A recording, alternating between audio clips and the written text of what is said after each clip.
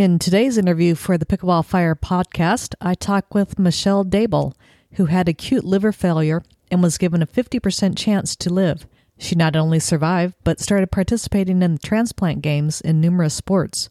When pickleball was added to the U.S. Games in 2018, Michelle decided to learn the sport. Since then, she's been teaching and growing the game of pickleball, both for organ transplant recipients and others in the New Jersey area. So let's get to the intro to hear more from Michelle. Welcome to the Pickleball Fire podcast, where it's all about pickleball.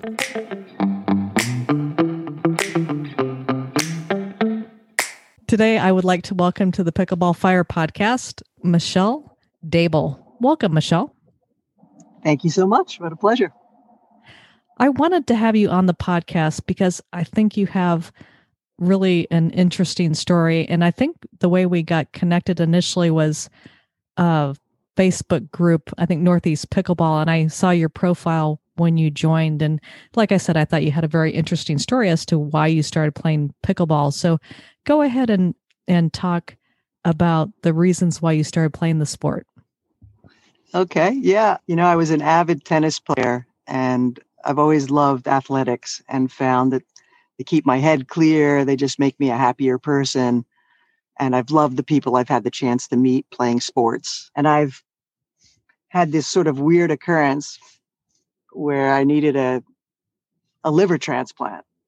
And I woke up to be told I had this transplant and I lost really all my ability to muscles and things. They just wasted away. And so I had to relearn how to walk and get to the mailbox was an effort. Getting from the kitchen table to the couch was an effort. And it took months. And I had never had that experience of not being physically capable of doing something that my brain said, hey, let's go do this. And I met some folks along the way that said, it'll get easier. And it did. And I started to get stronger. And then I went for a massage because I was just stressed out by everything. And the massage therapist turns out to have been a living kidney donor to her mother. And as she's talking to me and I'm mentioning that I love sports and I would love to have my muscles back to be able to do something, she says, you have to go to the transplant games. You need to meet the people of Team Liberty. And I look at her completely blank. I've never heard of the transplant games and I don't know what Team Liberty is. But it turns out that there's an entire network across the United States and really internationally of transplant recipients that raise awareness for organ donation by competing in what is similar to the Olympics, but for transplant recipients. So this gets me motivated. So I meet folks and I find out, well, what kind of events? And essentially any sporting event you can think of is at these transplant games. They happen in the United States every 2 years on the even years when there's not COVID. And they happen on the odd years internationally. So I got involved and I like to play tennis. So I got back into playing tennis. I started to play a little basketball with my kids, a little ping pong in the backyard, and gradually got stronger and stronger and went to compete at my first transplant games in Pittsburgh. And as soon as I get there, I'm standing at a drink and somebody says, what'd you get? And I look down and I said, an iced tea. And the guy looks at me and goes, no, what kind of organ? And I'm like, oh, a liver. It was the first time anybody had ever asked me that kind of question, So I enter this world of transplant and it's just one giant family. Every single person you meet is so grateful to be alive on the recipient side. But even the donor families are there and the recipients are honoring them and thanking them, even if they're not truly connected. The donor families are there so happy that a part of their loved one's legacy is continuing. And even if they don't know who their direct recipient is, they're happy to see the results, that these are now people that are thriving. So the games are these competitive things, but that's not really the purpose. The purpose is to say, hey, transplant's successful if people share the love and the legacy of their family members or even those that consider being living donors. So fast forward a few years after competing several times in tennis and basketball, volleyball, ping pong, ball throw. I went to skiing for winter games and things like that. they decided to add something called pickleball. Never heard of pickleball before. My tennis partner says, hey, we got to learn. You got to come play pickleball. I go to Florida. This game's amazing. When I come up, I'm going to show you how to play pickleball. And we're going to compete at that in the transplant games together. Okay. All right. So she teaches me this game and I'm like, this is such a fun game. And I hook, line, and sinker fall in love with it. And I think the thing that I like the most is transplant recipients, some that receive heart transplants were people that were so sick their entire life that they were never allowed to exercise. So they're told, you can't exercise, your heart can't take it. Now they get this transplant and they can come do an exercise like pickleball because they can learn slowly, but they have to learn how to move their body. But they can do it without too much effort in the beginning. And then they can progress and get better and better. And everybody can play together, which I've seen time and time again happen, even with the age brackets and the generations now. Like, it's such a cool game that it can bridge all that and neutralize. If you can play smarter, you don't have to play so hard. And so I just have really, really loved finding pickleball as an alternative sport. My right shoulder, I'm a righty. From all the tennis years, I'm a slicer and serving slice. I got a little tear in that back shoulder, so overheads are a little tricky.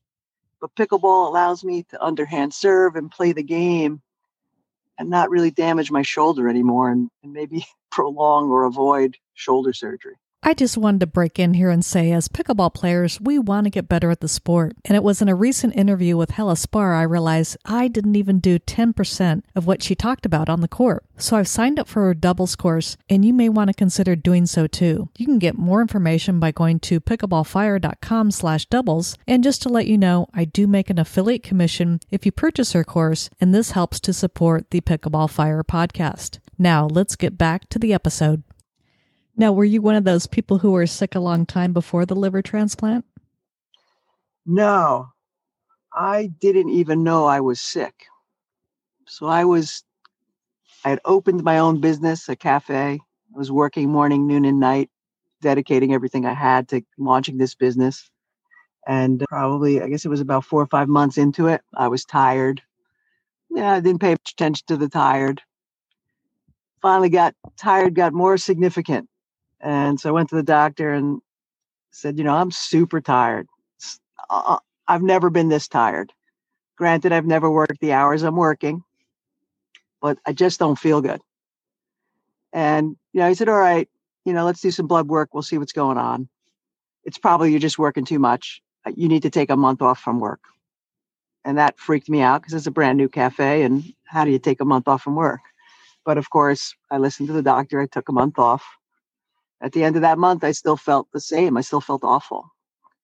So I went back and I said, I still don't feel well. And I negotiated my way back to work because it's my business. I have to figure out how I'm going to balance this. I had 2 small children at home. My husband was working full time in the city. Everybody was doing all they could to make this work with me home. But now I needed to go back. So he agreed to let me go back to work if I did a blood test every 2 weeks. And I think it was the second blood test, before I even got out of, maybe a little bit out of the parking lot of the hospital, he got, I guess, word of the blood test. It wasn't even a 20-minute drive, and I got called back to turn around. I needed to be admitted. Now I'm thinking they're out of their mind. Why do I have to be admitted? I got to go to work. But I again listened, and I go and I call my husband like, I'm getting admitted to the hospital. I don't know what the heck's going on, but somebody's got to deal with the kids, get them out of school. Somebody's got to go to the cafe and make sure things get locked up or whatever. And I went to the hospital here in New Jersey at Overlook Hospital, and I thought I would just come in and out. But I was super tired, so I had the chance to sleep, and they were running all kinds of tests.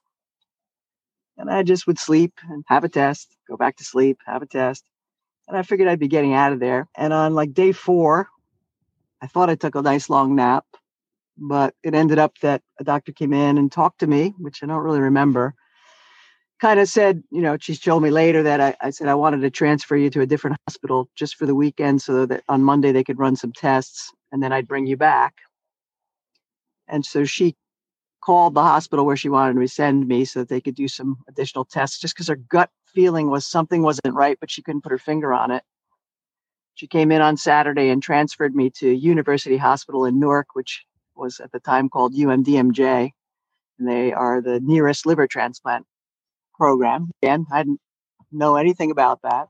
I got transferred on a Saturday, and on Sunday morning when they came to check on me, they found me unconscious. I had acute liver failure. I shocked the doctors. They didn't expect that to happen. They really did think they were going to bring me back after a couple of tests. And, when you have acute liver failure, you only get about 24, maybe 48 if you're super lucky to live. So they put you in an induced coma, and they called my family, and they kindly told my husband that I had a 50% chance of survival. That was a high odd. I know now the statistics and the number of people waiting for transplants and the number of people that die every day waiting. I am beyond lucky. So simultaneously, I later learned that my donor was in a terrible car accident several days before I was admitted to the hospital with acute failure, or was in the hospital with acute failure. And her daughter came up from Florida to see her and to learn that she had sustained terrible injuries, brain injuries that she would not recover from. Carol had not registered to be an organ donor, but she thankfully had a small conversation. Carol is my donor. Small conversation with her daughter, Becky, saying if anything were to happen to her, she would want to help other people. So Becky was asked, would you want to donate your mom's organs and tissue to save someone else? And thankfully, Becky said yes. So I received the perfect matched type O liver from someone who was 2 years older than me, who was in excellent health other than this terrible car accident.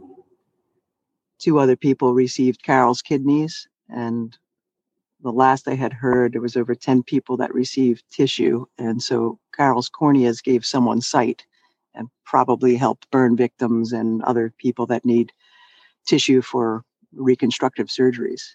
So just the sheer luck of being in the right place, the right hospital, a doctor who transferred me to a center that had a liver transplant program, and a donor and a family who said yes at their worst moment.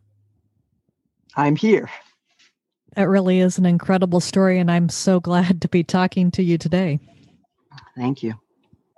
I was wondering, did you think, once you learned about the game of pickleball, did you think, wow, I wish I would have had that sooner after the transplant, known about pickleball sooner and got into it? Because like you said, it probably is a bit easier to play in terms of sports. Yeah, think back on it. I was super frustrated when the doctor said, you can't do anything right now. You're going to go home, and the most strenuous thing you're going to do is probably eating. And then after you get through that, you can maybe wipe the table.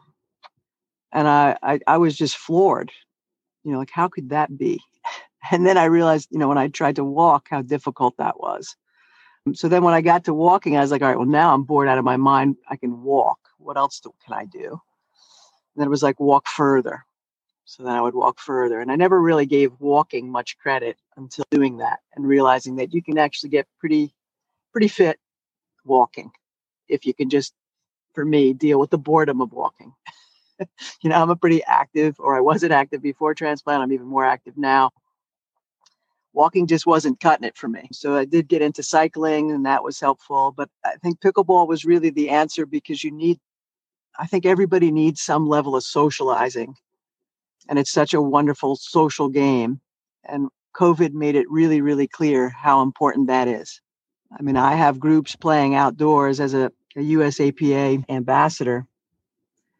I've, started to want more people to play with. So I started to, get my friends involved. And then they got their friends involved. And I started this small group in a little local town, a couple people. It's now got a list of 250 people that grows every day. Then I started another one in a neighboring town, same exact thing. And I saw everybody's fitness and their skills come up together. And now I train anybody on Team Liberty that wants to learn how to play pickleball. I teach them how to play, and I tell them, this is where I'm playing. This is where you can come play. Tell me when. I've got nets in my car. I've got balls in my car. I got a ball machine. I think I now have like 12 paddles. My husband thinks I'm out of my mind, but he's also learned and likes the game. So yeah, if I would have learned pickleball earlier on, I think I would have probably found it much more effective mentally and physically than walking. Now, how many people are playing pickleball from Team Liberty at this point? We are a team that represents New Jersey, parts of Connecticut, and parts of New York. And we don't all come together to train. We have usually about a 200 or 250 count for the number of people that attend the games when we travel. Now, this year, the games were supposed to be in 2020 in New Jersey, but they got postponed and it'll be virtual next year. We would have probably had, they're expecting about a team of 1,000 attending. So pickleball players, I would have imagined we would have had a few hundred. Yeah, it's definitely a great sport, like you said, and just to bring people together and to kind of socialize. So, what precautions do you have to take? Having had a transplant, or if somebody's an organ donor, when it comes to actually playing pickleball. So, the general guidelines for anybody who's a recipient is to, ironically, kind of live a life of what COVID has taught us. Wash your hands. Don't touch doorknobs. Use your elbows and arms and things like that. When it comes to pickleball, it wouldn't have really been anything different than a normal, just be careful. If someone's coughing, sneezing, or whatever, you don't go near people that are sick. That's just sort of the generic how to be a good transplant recipient and try to stay away from germs and stay healthy. Exercise, right? So pickleball takes care of that.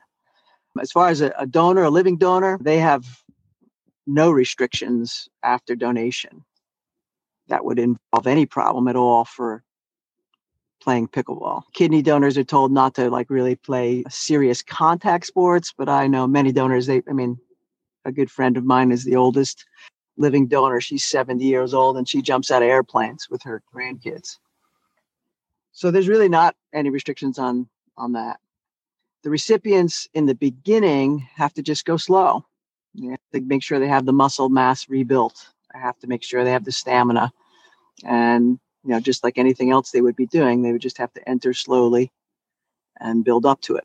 But pickleball is gentle in the beginning. You can play it at any level. So I always say to people, listen, if you've played catch with a ball ever in your life, you could probably play pickleball. Matter of fact, I'm pretty certain I can teach anybody how to play this game. It sounds like you've already taught a lot of people with the groups that you've described in terms of, those are some pretty big numbers.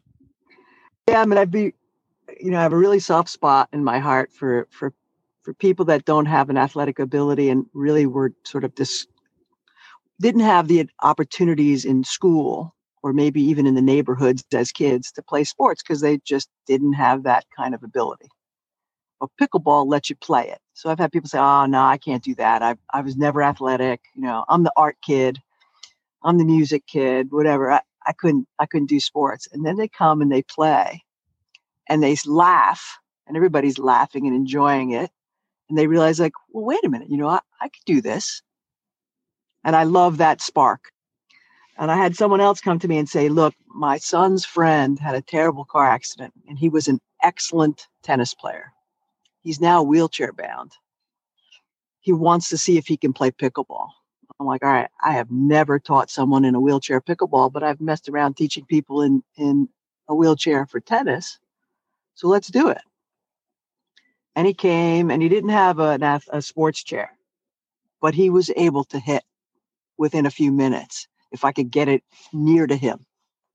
And so he said he was going to call me when he gets his sport chair. And that's one of the things I'd really like to get more into is if I could learn more about how to teach people how to play this sport who might be in a chair and unable to, and I saw that there's, I think it's called rock and roll pickleball. It's teaching and intermingling people wheelchair bound and upright folks. And I think that's great. Yeah, just a couple weeks ago, I did have a podcast where I interviewed a couple people involved in wheelchair pickleball. So I may have some contact info to help you out there. Excellent. I would love that. I was a ski instructor last winter at a program for kids, and they were like inner city kids that would never have had a chance to go skiing. And the same thing goes, I think, for pickleball. Like, it should be in all the schools, and the schools that don't have the budget for it. And I love that USAPA has grant programs, and I've applied for grants and gotten them for several community programs.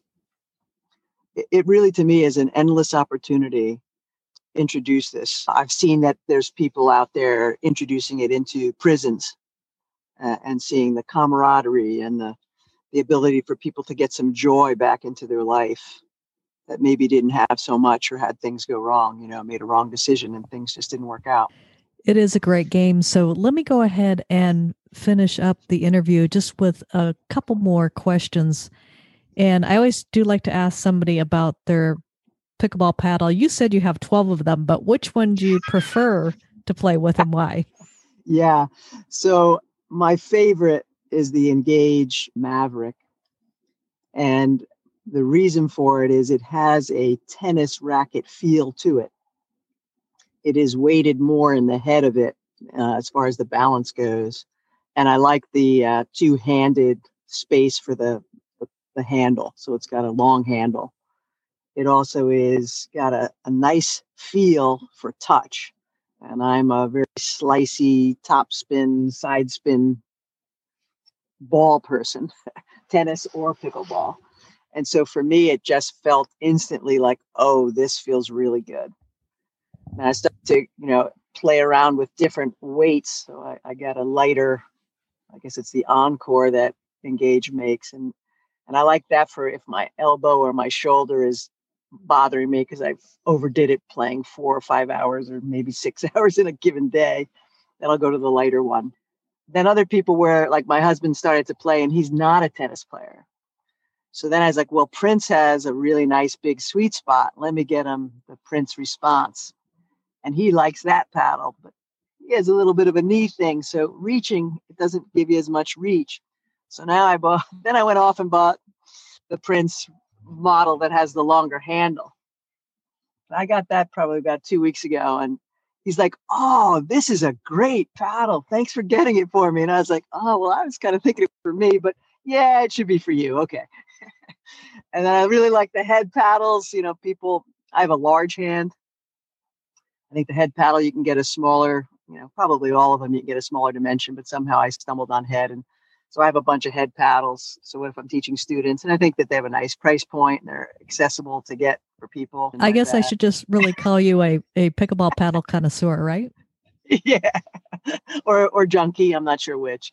Well, all right, then. To finish up today, if somebody wants to reach out to you, where's the best place to get in contact?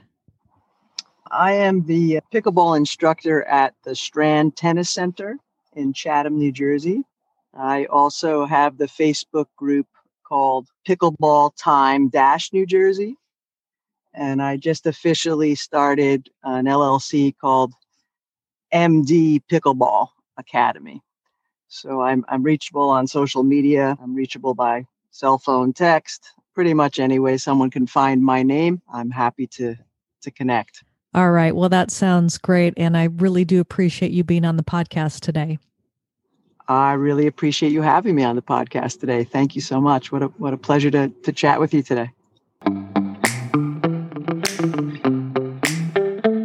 Thank you for listening to the Pickleball Fire podcast. If you enjoyed the show, be sure to give it a 5-star review on Apple iTunes.